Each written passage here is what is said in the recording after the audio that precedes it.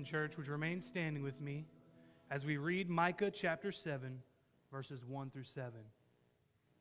Woe is me, for I have become as when the summer fruit has been gathered, as when the grapes have been gleaned. There is no cluster to eat, no first ripe fig that my soul desires.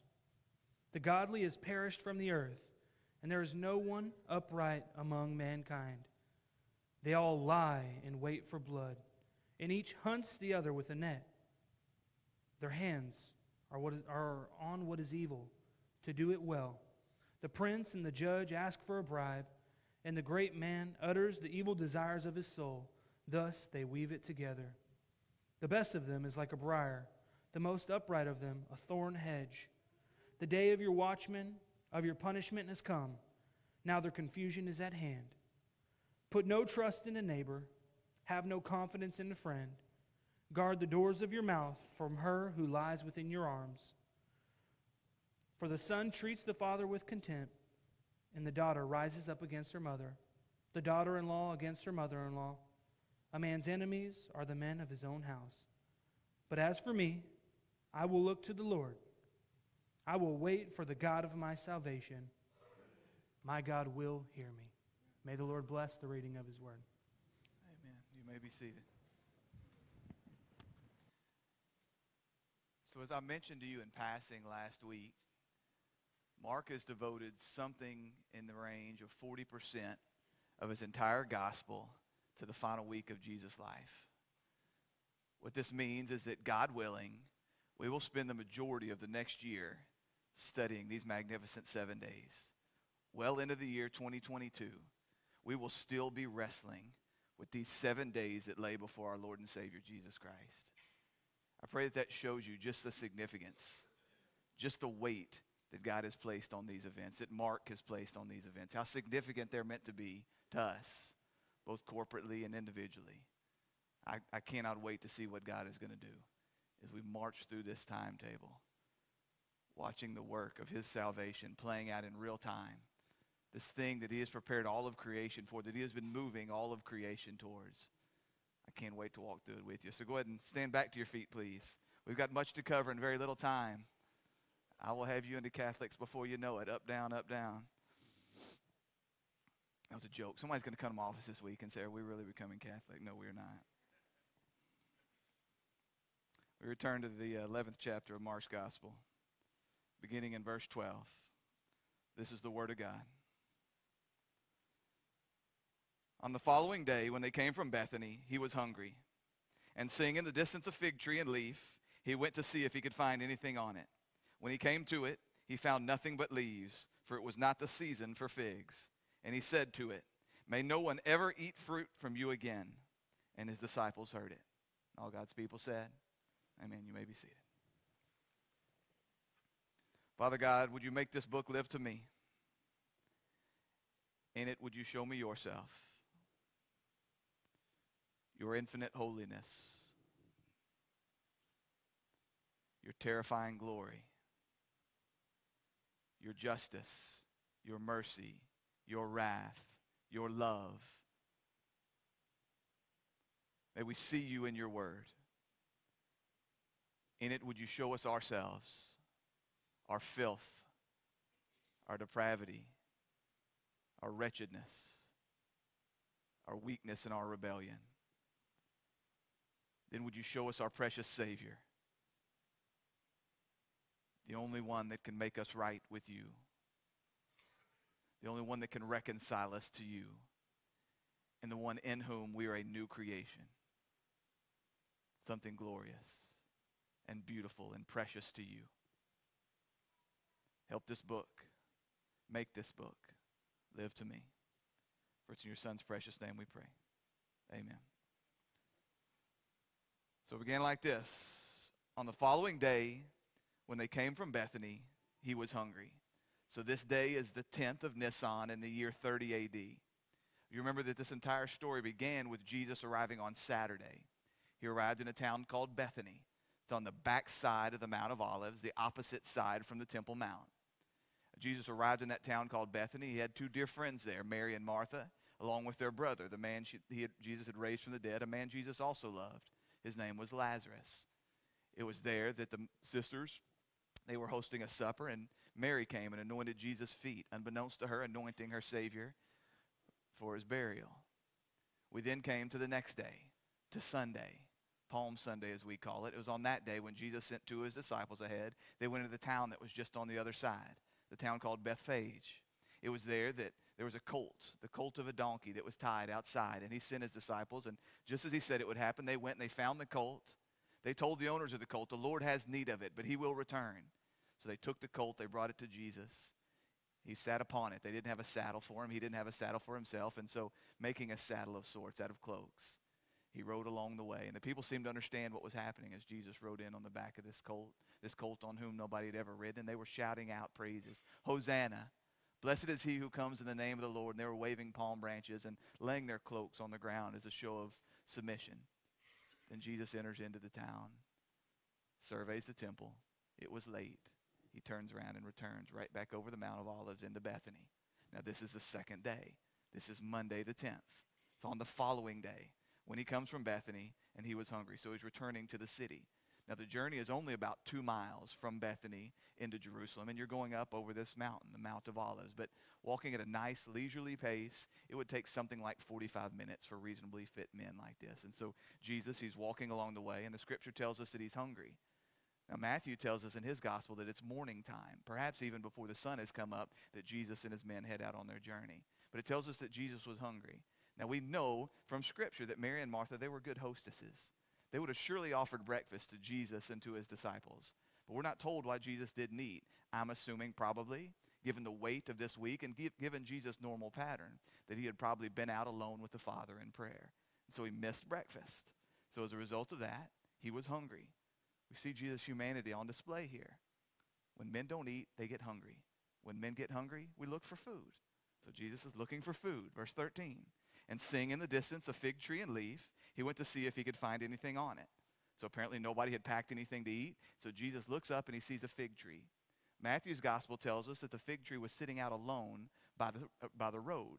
So this wasn't a tree in an orchard. This wasn't a tree on somebody else's property. This was just a fig tree up for grabs, sitting out along the road. And dear friends, I would remind you that God put that tree there. That the God who is sovereign over everything, that was moving all things towards this appointed time, he placed that tree there for this purpose, that his son would pass along on this Monday morning, seeming like an ordinary Monday morning. The crowds aren't there anymore. Jesus and his disciples coming up over the Mount of Olives, they see this tree there by the road, this tree that's in leaf, and he goes over to it. Now fig trees, they can grow to be pretty big, something like 30 feet tall, maybe 20 feet wide, something like this. And it makes them just a great place for shade. You'll remember that in John's gospel, we've not studied that in here, but any of you that have wrestled with John's gospel, the first chapter, you'll remember that when Jesus met Nathanael, he told him, I saw you. Before Philip called you, I saw you there under that fig tree. I'm imagining that disciple was sitting there looking for some shade. So it tells us that Jesus sees this tree. Maybe would have seen it from as much as a mile away, right? Coming down the side of the Mount of Olives. He sees this tree there by the road. This is a pretty ordinary scene, right? Again, the crowds aren't there anymore. There's no palm branches. There's no donkey. There's no cloaks on the road. This is just Jesus and his buddies on an ordinary Monday morning marching into Jerusalem. They're hungry. They see a fig tree. He goes over. He's going to see if there's something there to eat. Then, when he comes to it, he finds nothing but leaves, for it was not the season for figs. Jesus gets there and there's no leaves. Or there's nothing but leaves. There's no fruit there. Mark adds this parenthetical statement. He says that it was not the season for figs. That is, the time hadn't yet come for the harvest. Now, some people, they read this and they take this to mean that Jesus didn't understand when the harvest for figs was. That Jesus was ignorant as to the way that fig trees worked and when you were supposed to harvest them. And we know this can't be. Even if we put Jesus' omniscience on the side for a moment, and we know there's times that Jesus did that. We know that in his humanity, in his refusal to grasp equality with God, there were plenty of times when, as a boy, Jesus had to grow. He had to grow in wisdom and stature. We know that he had to learn. We know about the woman that came and touched the hem of his garment, the one with the bleeding problem, that he had to turn around and ask, who is it that has touched me? And so we know that Jesus didn't operate in his omniscience at all times. But even putting that to the side, you must remember that Jesus and his friends, Jesus and his disciples, they came from the agricultural region. They came from the rural region of Galilee. These guys weren't stupid. They knew about trees. They knew about fruit. They knew about the harvest. They knew that it was late summer and early fall whenever you were supposed to come in and reap the harvest from the figs. Jesus was not ignorant. So there's other people that say, well then, if Jesus knew this, if Jesus knew that it was late summer and early fall whenever you were supposed to take the fig harvest, then he was being unreasonable to expect that there was going to be any figs there in April. You got to remember, this is the month of Nisan. This means late March, early April, somewhere in there. So Jesus was just being unreasonable then to expect that he was going to go over and find anything on this tree. But what the scripture tells us is that the tree was in leaf. There was leaves all over this tree. And what I found out this week as I studied about fig trees is that the figs, the fruit, they show up. They begin to pop up before the leaves. Now, these wouldn't have been ripened figs. These wouldn't have been figs that were suited to the harvest. These wouldn't have been the most tasty of figs. And yet we're told that by the time you look up in April and you see a tree that's just covered in leaves, you can expect there's going to be something edible there. There's going to be something that Jesus could put into his belly to give him the energy that he needed for this busy and trying day that lay ahead of him. These first ripe figs. That's in part what David was reading about this morning. When he read verse 1 in Micah 7 there, we talked about these first ripe figs. These first figs that have just popped up, and they're not all the way there, and yet Jesus he would have expected that he could have picked them from there and eaten something, put something in his belly for the day. But that's not there. Dear friends, you've got to understand, Jesus was not ignorant. He was not being unreasonable. And while clearly there's a lesson here, there's a lesson in the fig tree way beyond just fruit and figs and harvest and season. This isn't an act. Jesus isn't just play acting here. Jesus truly was hungry. Jesus truly was hungry, and he truly did see this tree. It was truly reasonable to expect that this tree would have figs, so he truly went over and inspected this tree, and there he didn't find any. He found no figs on this tree. Now, there's a phrase that we use here in Texas whenever we talk about a poser. Somebody that's got a big old belt buckle, a big old hat, and has never sat on a horse. What do we call them? All hat and no cattle. In the sporting world, you'll use the phrase when you see a dude that's big and buff and strong, and he can't fight his way out of a wet paper bag, you say he's all show and no go. In this instance, Jesus gets over that tree, and he finds out it's all leaf and no figs. It's not any good. It's big. It's pretty. It's robust. But it's not fulfilling its purpose. There's something defective about it. Perhaps even something diseased about this tree. So as a result, it's not doing the thing that it's created to do. It's not producing figs. Verse 14. So he says to it, "May no one ever eat fruit from you again." And his disciples heard it. You better believe his disciples heard it. They were hanging on his every word. But he says to this tree, "May no one ever eat fruit from you again."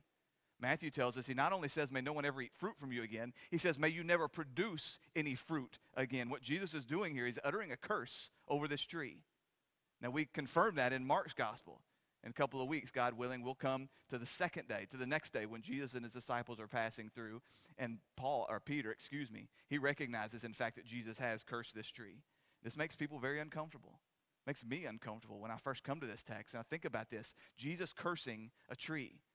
We don't see Jesus doing these type of destructive miracles. Jesus is the God who heals. Jesus is the God who helps. Jesus is the God who creates. Jesus is the God that brings life in his miracles. And yet we see him here. He didn't even seem to speak to the demons like this in his confrontations, and yet we see him here cursing a fig tree. And so many preachers, they'll tie themselves in knots trying to explain away what's happening here. Trying to explain away or to soften the story in some way that doesn't confront us with the reality. But the text says what the text says. Jesus was hungry. He came to the tree. There was no figs, and so he cursed the tree. He cursed the tree. As we'll find in a couple of weeks, this tree began to wither up from the roots up. He cursed it, and it was dead by the time they came back through the following morning. So what gives? Some people will say that what's happened here is that these men that will preach all manner of heresy, these men that like to preach that this is just evidence that Jesus was not perfect, they'll take this event, and what they'll say is, you've got this, and then you've got the dust up in the temple that comes next in Jesus' life, next week in our life. You've got this, and then you've got the dust up of the temple, and what this shows is just the pressure of the whole thing is getting to Jesus. He knows that his death is on the horizon. He knows that his time is short. He's anxious for the sake of his disciples. He's anxious for the fate of Jerusalem. He's anxious about the laying down of his own life and the wrath that's going to come upon him. And so just as the weight of all this comes upon him, he's just acting with just impulsivity in this moment as he utters these words. And that if Jesus could, he would take these words back, because now he realizes that he had sinned in acting in this way. Now, if we were dealing with anyone other than the Christ, that would be true. I can assure you, I've punched plenty of trucks, and I've body slammed plenty of lawnmowers, and I have cussed out plenty of inanimate objects. But Jesus knew no sin. He was in absolute and perfect control of his mind and his will and his emotions at every last moment. This wasn't sin. This wasn't impulsivity. This wasn't ignorance. This wasn't unreasonableness. Jesus was in complete control of this entire drama to the very end. Jesus wasn't cracking up under the pressure. So what was he doing then? We know that a tree is not a moral agent. We know that a tree does not have the ability to rebel against its creator. We know that a tree will not answer in eternity for its actions in this life. So surely this tree and Jesus' response to it, surely this points us to something deeper, something further, something beyond it. It's an acted parable. We see these throughout Scripture, specifically in the Old Testament. You'll come to the prophets and you'll see them acting out these parables, like Ezekiel writing the name Jerusalem on a brick, and then enacting the siege that will come upon them from Babylon. Or Jeremiah tying the yoke and walking around himself and walking through the town. These men knowing, under the power of God, under the influence of the Holy Spirit, knowing that the people are not hearing the word of God. They're not hearing the warnings that he's uttering. They're not changing. They're not turning. And so they take this another step and they play out before them the siege of Jerusalem, the fall of the temple, the Babylonian exile, the yoke of Nebuchadnezzar. They play these things out before these men. Sometimes actions speak louder than words. And so they're playing out before these people's eyes. This is what's coming. And that's what Jesus was doing here. He was acting out a parable before these people, a parable that pointed to something way beyond a fig tree, way beyond some figs, way beyond some leaves. It pointed to a deeper spiritual truth. That's surely what he was doing. So, what does it represent? That's the question. What does the tree represent? What does the curse represent? Well, if you're familiar with the Old Testament, you'll know that there are a number of times, including this morning's text, but there are a number of times when we find in the Scriptures God's people, the people called Israel, referred to as a tree, oftentimes a fig tree. We read that in Jeremiah 8:13, Jeremiah 29:17, Micah 9:16 through 17. We read about God referring to his people as a fig tree. And very often, more often than not, he refers to them as a fig tree that does not produce figs. A fig tree that doesn't do the thing for which it was created. That's why you make fig trees. He had created these fig trees for the purpose. He had planted these fig trees for the purpose of producing figs. And throughout the Old Testament, he talks about the fact that they hadn't done that. So the meaning of the parable, the meaning of what Jesus was acting out here, it seems to be pretty clear. He was expressing to these people, he was delivering to these people a curse. The king had come and he had presented himself. Again, riding upon the colt of a donkey that no one had ever sat upon. As the people, they seemed to understand what was happening in this moment as Jesus rode in. Remember, Jesus had called people to silence for 3 years before this point. Jesus had gone to great lengths to make sure that anyone inside of Israel that knew he was the Messiah, that they were called to silence because it was not yet time. They couldn't understand. They had no hope of understanding what it meant for the Messiah to come. And he knew that it wasn't time to lay down his life yet. And that the more they cried out to him as the king of the Jews, the more the leaders of Jerusalem, the leaders of Israel were going to press for his death. And so it wasn't yet time. But now the time had come. He sent a clear signal by the riding in on this donkey in this way. And the people seemed to pick up what he was throwing down. They were waving the palm branches. They were laying the cloaks. They were crying out, Hosanna. All the pomp, all the circumstance, all the signs of submission. Jesus goes in and he surveys the temple. He's coming to inspect the temple, the place that was supposed to represent God's dwelling with the people, their place of sacrifice and service and submission, the place in which they were to come and to confess their sins, to seek a relationship with God. He came and he inspected this place, and he did not like what he found. So as a result of this, he utters a curse. On the very next day, he comes riding in after this inspection. He says, I know what I saw the day before. Now I've come back, and I'm cursing this place. Now we know that this curse, it would come in the form of the fall of Jerusalem. 40 days from this point, 40 years from this point, in the year 70 A.D., as the Romans would come in and they would seize Jerusalem and lay low the temple to the point that not one stand was laying upon another. And so it remains to this day. If you're to go to Jerusalem today, what you'll find, it is only the western wall, that wall that is on the opposite side of the Temple Mount from the Mount of Olives. It's only that western wall of the Temple Mount where people can get. And you'll find when you go there, Jewish people, as they press their face into this wall and they cry, they moan, they wail. That's where it gets its name, the Wailing Wall. These people that tie their lineage all the way back to Father Abraham and the promises that God has made to them. Because of this curse, there is no longer a temple there. because they do not recognize that God dwells no longer in a temple built by human hands, but in his people. Because of this, they go there and they wail and they moan and they cry out and they write little prayers on scraps of papers and they poke it in the cracks of that wall, just hoping that somehow the God of the universe will hear them and heal them and save them. It is the saddest image in all of Jerusalem, probably the saddest image in all the world. These people that God had called to himself, that had so missed who they were meant to be in him, that had so missed the very purpose of his covenant, that now they soak this wall of bricks with their tears, having no clue that salvation has come in the form of Jesus Christ. This was all a result of this curse that fell upon them. Now this may seem harsh, that Jesus would come one day, he would inspect the temple, and then the very next day he would come back and deliver this curse. But you must remember that God has been so very gracious to them. He has been so very patient to them. Firstly, God had no reason to call these people. They were just sinners like all the rest of the earth.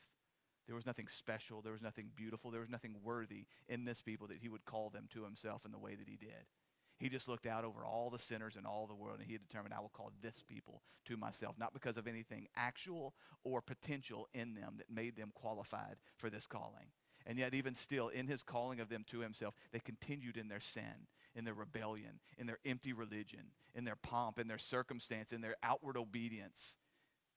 It was a detestable thing to him. Their worship became a gong to his ears because they so completely missed the purpose for which he had called them. And yet continually, he was patient with them. He was gracious with them. He was kind with them. He was long-suffering with them. And now the time had come. After he had continually sent messages to them, they persecuted his prophets. They rejected his word. And 4 days from this point, they would kill his son, the one that had come to offer salvation, the one that all creation had been pointing to. God had been more than patient. He had been more than gracious with these people, and they had made their choice. They had made their determination. It would be sealed with the fate of Good Friday. They would make clear to the world, we don't receive you as our king. We don't want this covenant that you bring. We don't want the offer of salvation that you bring. They were showing exactly what had been in their heart. Jesus alluded to this back in Luke's gospel. In Luke 13, we read this. Luke 13, 6 through 9. A man had a fig tree planted in his vineyard. And he came seeking fruit on it, but he found none. So he said to the vine dresser, look, for 3 years now I have come seeking fruit on this fig tree, and I find none. For 3 years now. How long was Jesus' earthly ministry? For 3 years now I've come, and I've sought fruit on this fig tree, and I find none. Cut it down. Why should it use up the ground? You're not even as good as the ground that you're using up. You're not as good as the oxygen that you breathe because you have not fulfilled the purpose for which I created you. You're not producing figs. And he answered them, Sir, let it alone this year also until I dig around it and put on manure. Then, if it should bear fruit next year, well and good. But if not, then you can cut it down. It says God inspecting this plant, this tree, that this God had created Israel. He had called Israel. He had planted Israel by calling them out of slavery, by saving them and calling them to himself. He had planted them in the most fertile, the most productive place possible. These weren't a starving people. These weren't a dried out people. These weren't a people that didn't have access to everything that they needed. You'll notice that Jesus did not come and expect fruit from Syria or Babylon or Rome. It was these people amongst all the earth that should have produced fruit. What excuse did they have? What excuse could they have possibly had? They had seen God's mighty hand at work in calling them out of salvation.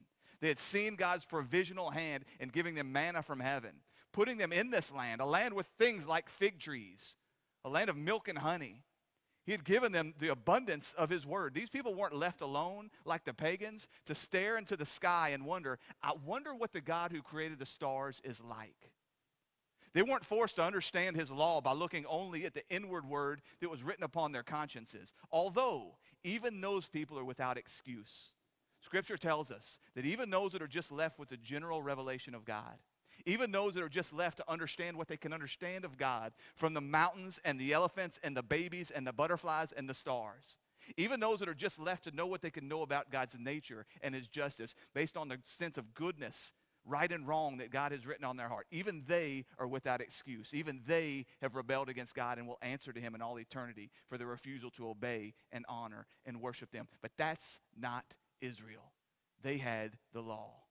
They had the prophets. They had the sacrifices. They had the temple. And now the living Son of God had come and presented himself to them. It was right and it was good that Jesus came the King of the Jews, that he came and he presented themselves in the city of David, that he came to the temple and he offered to them first salvation. Jesus Christ coming in the flesh. They had every last opportunity to produce fruit, and they wouldn't. They couldn't. There ever would have been a people that should have produced fruit, it was them. So Jesus arrives, and what he finds instead is a nation full of leaves. External indications that there would have been fruit. The magnificent temple, the outward obedience to the law. Again, the sacrifices. You need to understand this was Passover week. In just a few short days, there would be literally hundreds of thousands of Passover lambs that were going to be sacrificed as gallons upon gallons of blood ran out of the temple and down this very valley. Can you imagine the stench? These people had all the signs of religion. They had all this outward facade of holiness. They had all the signs and the symbols, and the world would have looked at them and thought, surely that's a people that know their God. Jesus showed up, and he found a tree full of leaves, full of religion, full of signs. And in the end, he found no fruit. He was the owner. He was the master. He had come to claim for himself that which was his. He'd come to offer to these people something that should have been theirs by rightful inheritance, and yet they rejected it because they completely missed the purpose for their existence.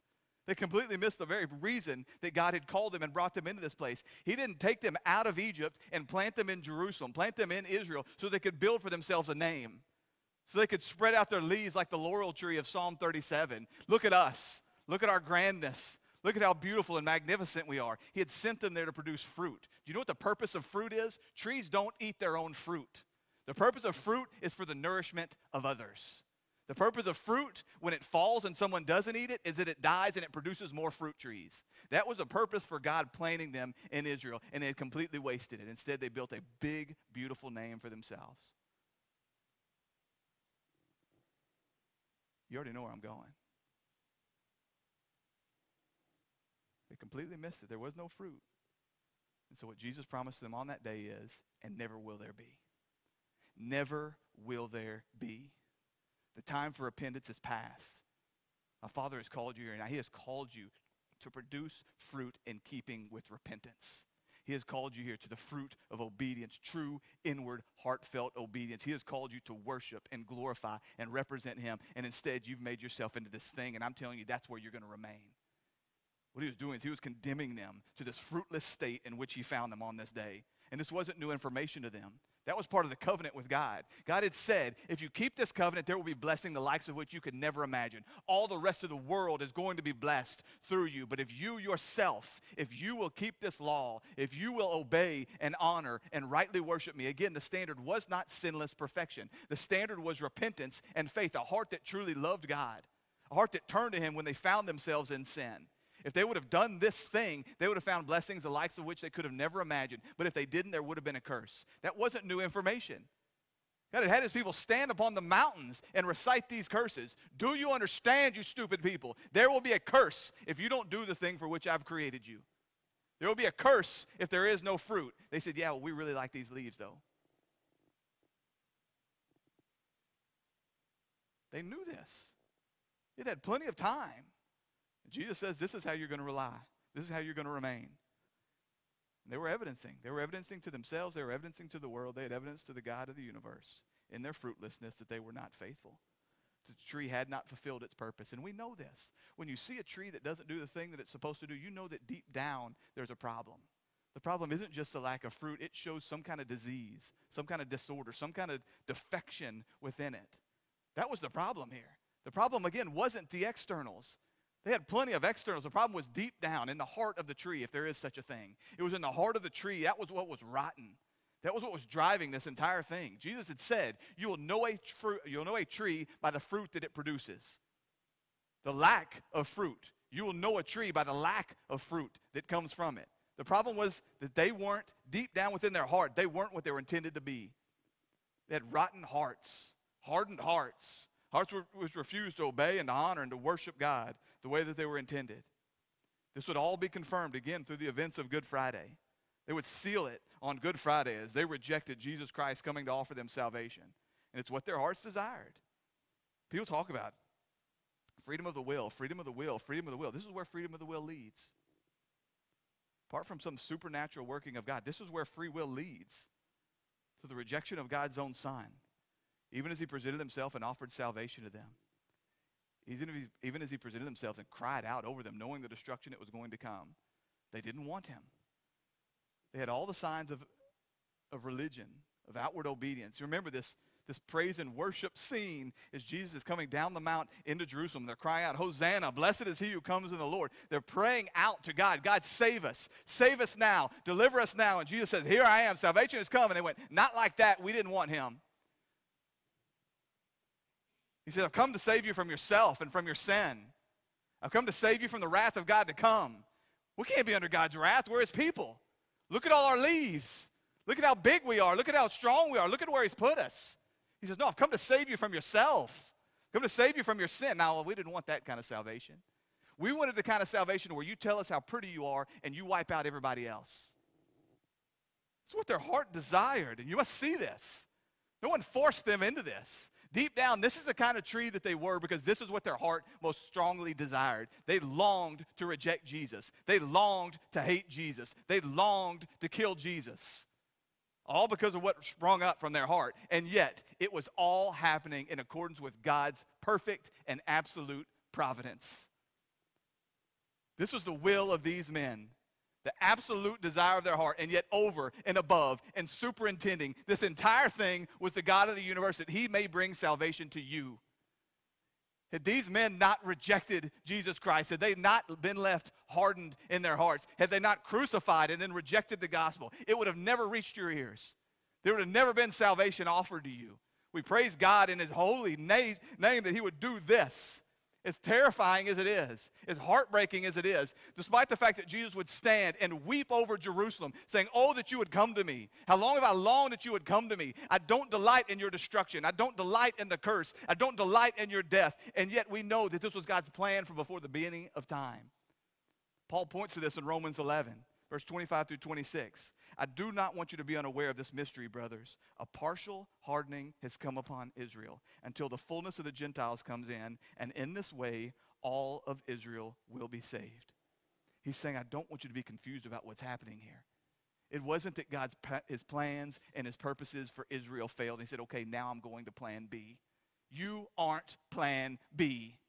You aren't the backup.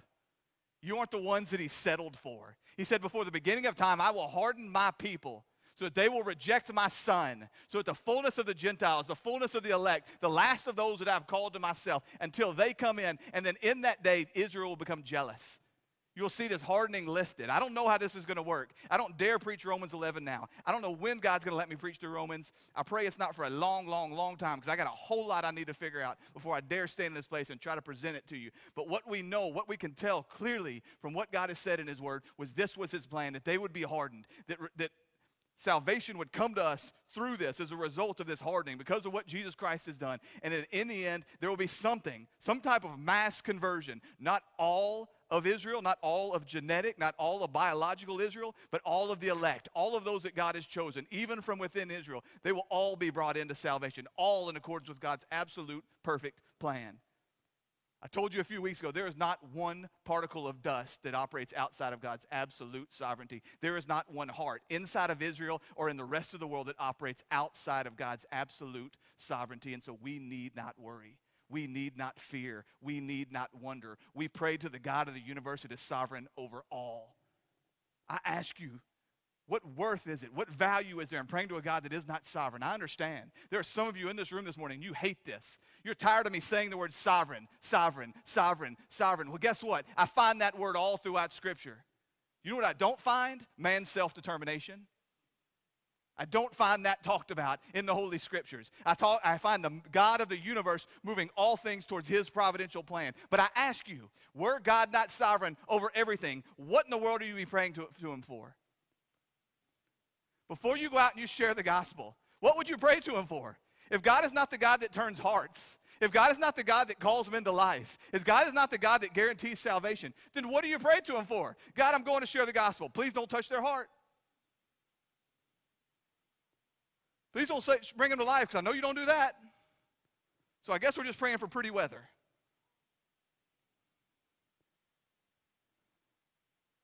He's sovereign over all of it. We praise his holy name that on this day he had chosen to harden Israel. And yet we see in his heart, we see in his mercy, we see in his love as his son stands upon that mountain and he weeps over Jerusalem. Because he knows what's in their heart and he knows this is what they want. They don't want him. They want this rebellion. Wow, that went longer than it should have. But everybody said amen. Yeah. There's a great warning for us in this as well. Again, just touching back on Paul's letter to the Romans in verse 11. Just before this, he says, they, that's Israel, they were broken off because of their unbelief, but you stand fast through faith. So do not become proud, but fear. For if God did not spare the natural branches, neither will he spare you. You don't get to be a fruitless tree either. You don't get to not do the thing for which God has called you and created you either. As Jesus stood and he wept over those that were tied to him through bloodlines, those that came through Father Abraham, those that were chosen, those on whom God's promises still stand, do you think then he looks to the Gentiles and says, well, just do whatever you want? You've been grafted in, so you're free to act like a bunch of hootenannies. No. Do not think that if he would cut off the natural branches, he will not cut off you too if you're found to not bear fruit. Don't miss this, church. God has planted you in this place. Again, a place where you are not going dry of all the evidence of who God is. We have his word. You're in this church by no coincidence. Why has God brought you in this place? A place where the word of God is preached and taught and lived and loved and prayed and sung and cherished. God planted you in this place. He brought you into this place. You're not starving for the word of God. You're not starving for the evidence. You're not starving for all the calling to you. And then you look around at all the leaves that we have. You're witnessing the leaves right now, and the preaching and the singing and the praying and the Bible studies and all of this. The nice churchy lives, those are the leaves, and they're not bad. There's nothing wrong with the leaves. The problem is when you have leaves and no fruit. The fruit of repentance, the fruit of obedience, the fruit of love, the fruit of patience, the fruit which glorifies God. That's the danger for us, that we become this big, robust, leafy tree, this beautiful tree that basks in our own glory. We've got the promises of God. We are the temple of the Lord, the temple of the Lord, the temple of the Lord. We turn up our noses at the rest of the world, then we look up and we go, oh, but we forgot to produce any fruit.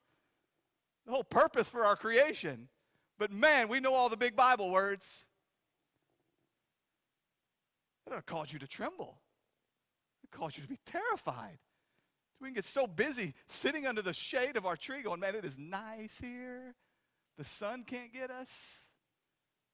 But knowing that on that last day when the Lord comes and he inspects us and he finds no fruit, he will say, depart from me, I never knew you. I'm going to tremble at this. So, how do we make sure? How do we make sure that we bear fruit? If it's bearing fruit that matters, if it's the fruit for which, the lack of fruit for which men are finding themselves cursed, and that's what it says. This isn't just a corporate thing, although this is the mass, the corporate Israel, although not every last Israelite. And we as a church have a responsibility, but it's individuals. God's brought us here individually. We stand before him individually. Then what do? How do we bear fruit? So I'd invite you, turn with me, please, to John 15. I'm almost certain that as I was asking this question about bearing fruit, I'm almost certain that there's at least some portion of you in this room that your minds immediately went to John 15. Your minds immediately went to this picture. This is some of Jesus' teaching there on that night of his betrayal, and there's some beautiful pictures that John has captured there for us. And I imagine that's because he was closest to Jesus, and of course because he was the last of the gospel writers, and so he captures for us these words. So John 15, beginning in verse 1. I am the true vine, and my Father is the vine dresser. Every branch in me that does not bear fruit, he takes away. And every branch that does bear fruit, he prunes, that it may bear more fruit. Already you are clean because of the word that I've spoken to you. So this is kind of similar language here. And Jesus is immediately telling us who's who, right? Jesus saying, I, that is Christ, Jesus, he is the vine. His Father is the vine dresser. Every branch that does not fulfill its purpose, every branch that does not bear fruit, he's going to take away. Now, immediately there's going to be some people, man, I don't have time for this. We're going to do it anyway. Immediately there's going to be people that see this. Every branch in me that does not bear fruit. And they're going to go, well, what?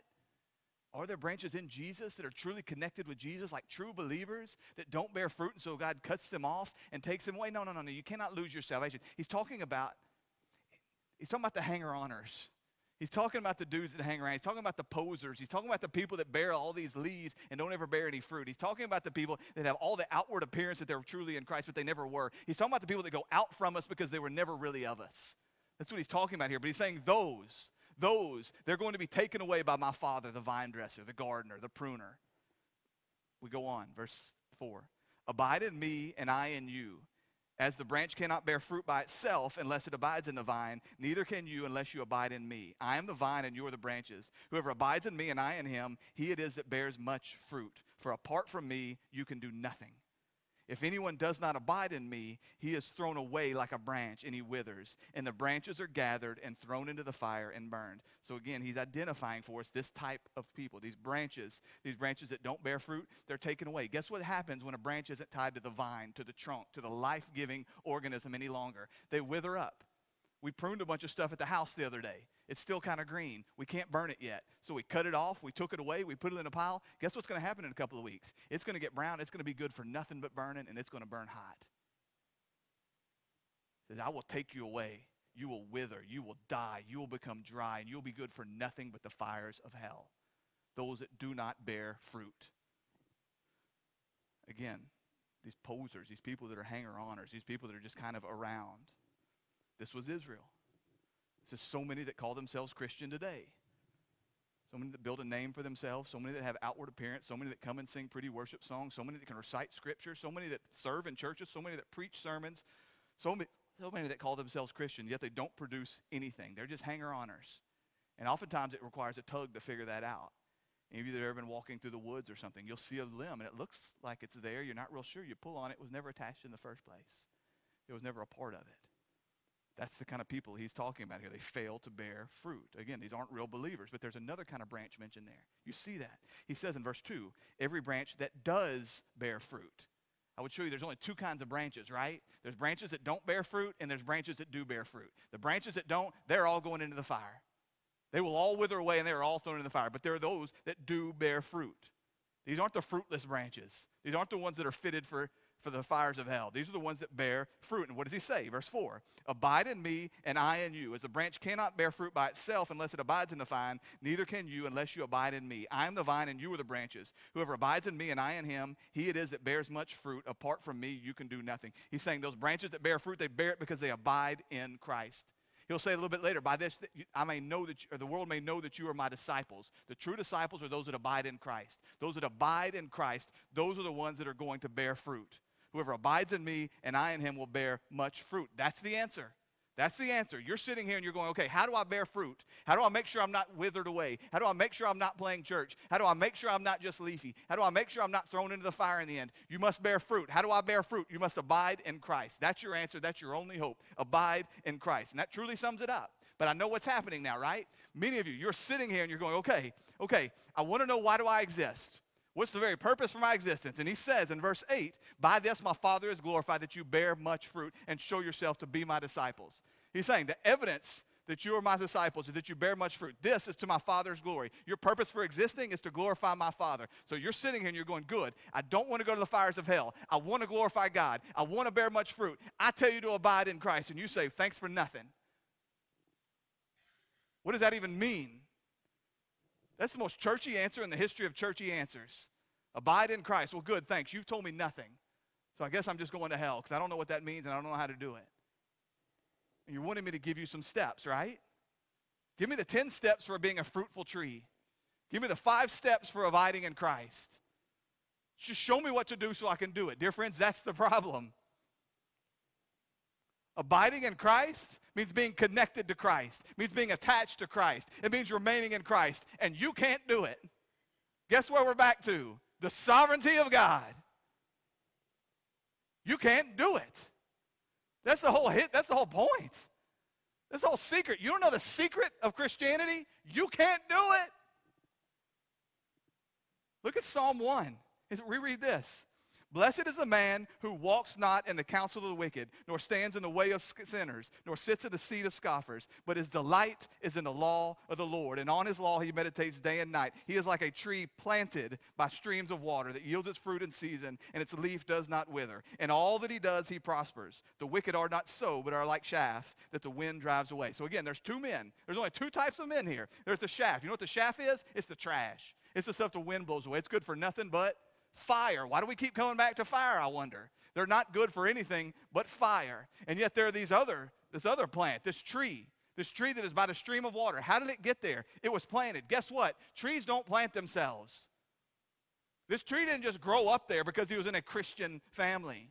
This tree didn't just grow up here because it seemed good to him. This tree didn't pack up from another park and move himself by this water. He was planted there. He was moved there. He was brought there. That's a tough thing. You ever moved a tree? I haven't, but I bet it's hard. I bet it's disruptive to the soil. I bet it's disruptive to the tree. And yet that's exactly what it's saying here. That he is planted there. He is brought there by the stream of living water. It's from that place that he bears fruit. He couldn't have bore fruit anywhere else. He had to be in this stream. He had to be in Christ. He had to be connected to the vine. That's something that has to happen outside of you. You can't do it. Now, from our perspective, we do it all. That's exactly what it feels like. You hear the gospel for the 100th or the first time. I don't know. You hear it from an ordinary dude, your mom, your dad, your pastor, your friend, your neighbor, whatever it is. They share the gospel. Maybe they've been sharing the gospel all your life. But in one moment, all of a sudden, Jesus is delightful. You're cherishing him more than anything else. You want to be connected to him. You want to bear fruit. You want to glorify God. Your leaves seem like nothing. You would be happier being a little Charlie Brown Christmas tree drooped over with all kinds of fruit on you than being a big, strong laurel tree with all your leaves hanging off of you. You don't care about the leaves anymore. You want the fruit. You want to glorify God. You want to abide in him. You're terrified of hell. All of a sudden, it seems like it's just something that you did. It seems like it's something that you decided. And yet what you know is it's got to be God's work. He's picked you up and he's planted you. He's taken you and he's attached you. That's the work that he does. This is what happens with the tree. This is what happens with the vine. That's why Jesus goes on in John 15, verse 16 to say this. You didn't choose me. Did I just go dead?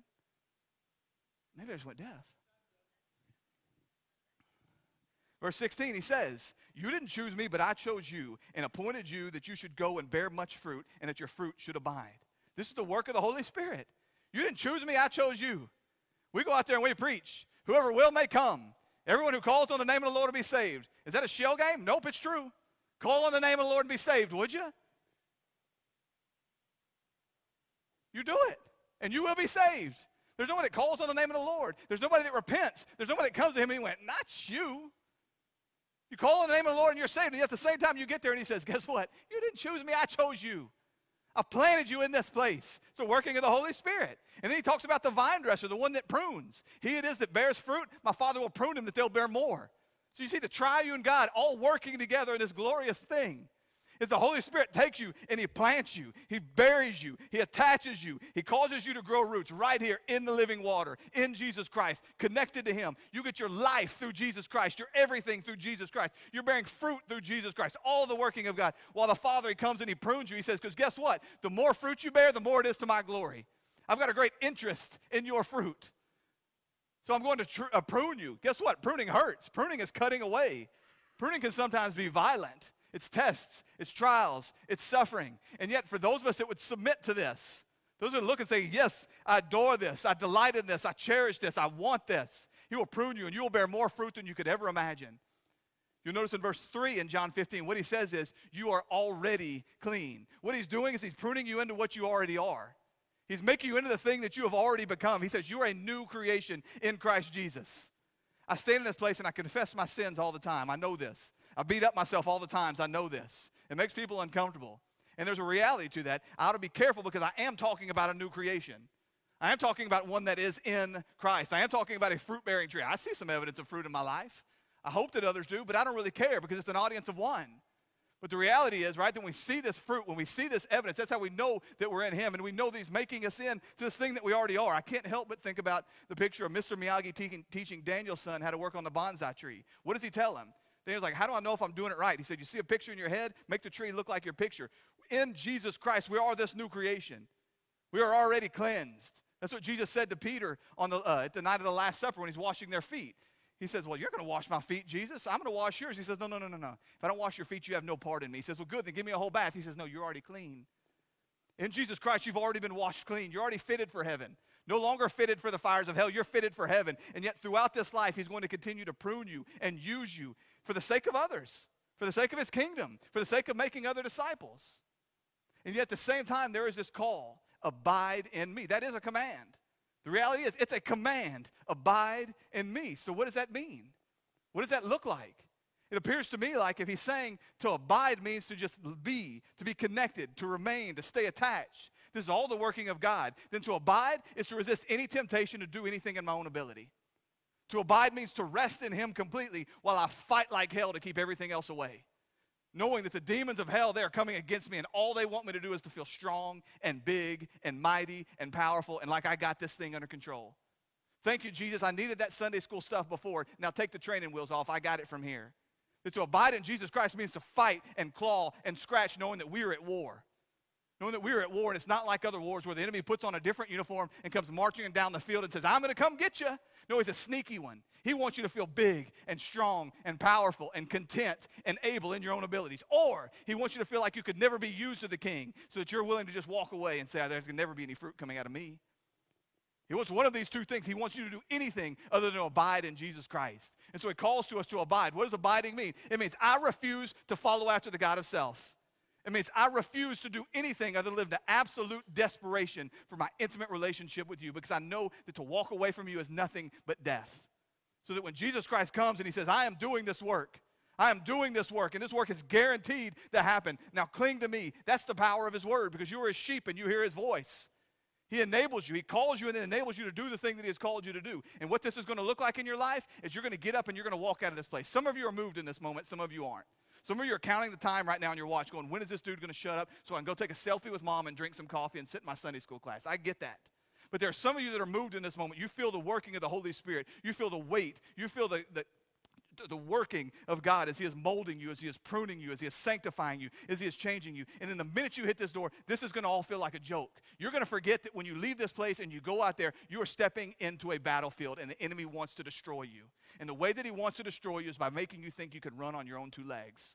So you abide in Christ. There's a constant, a consistent coming to him and falling on our knees before him. Jesus goes on to talk about whatever you ask in my Father's way, it will be given to you if you abide in me and my word abides in you. There's this connection about being in his word. This really is a war. If we really are on the battlefield, we need to constantly stay connected to him. We need to constantly hear his word. We should be desperate to hear a word from our Father. And so we cling to this like it's everything. Dear friends, you don't know how I know that so many people don't believe that they're actually at war? Because they have no desire for this word. Because it's hard. Yeah, it's hard.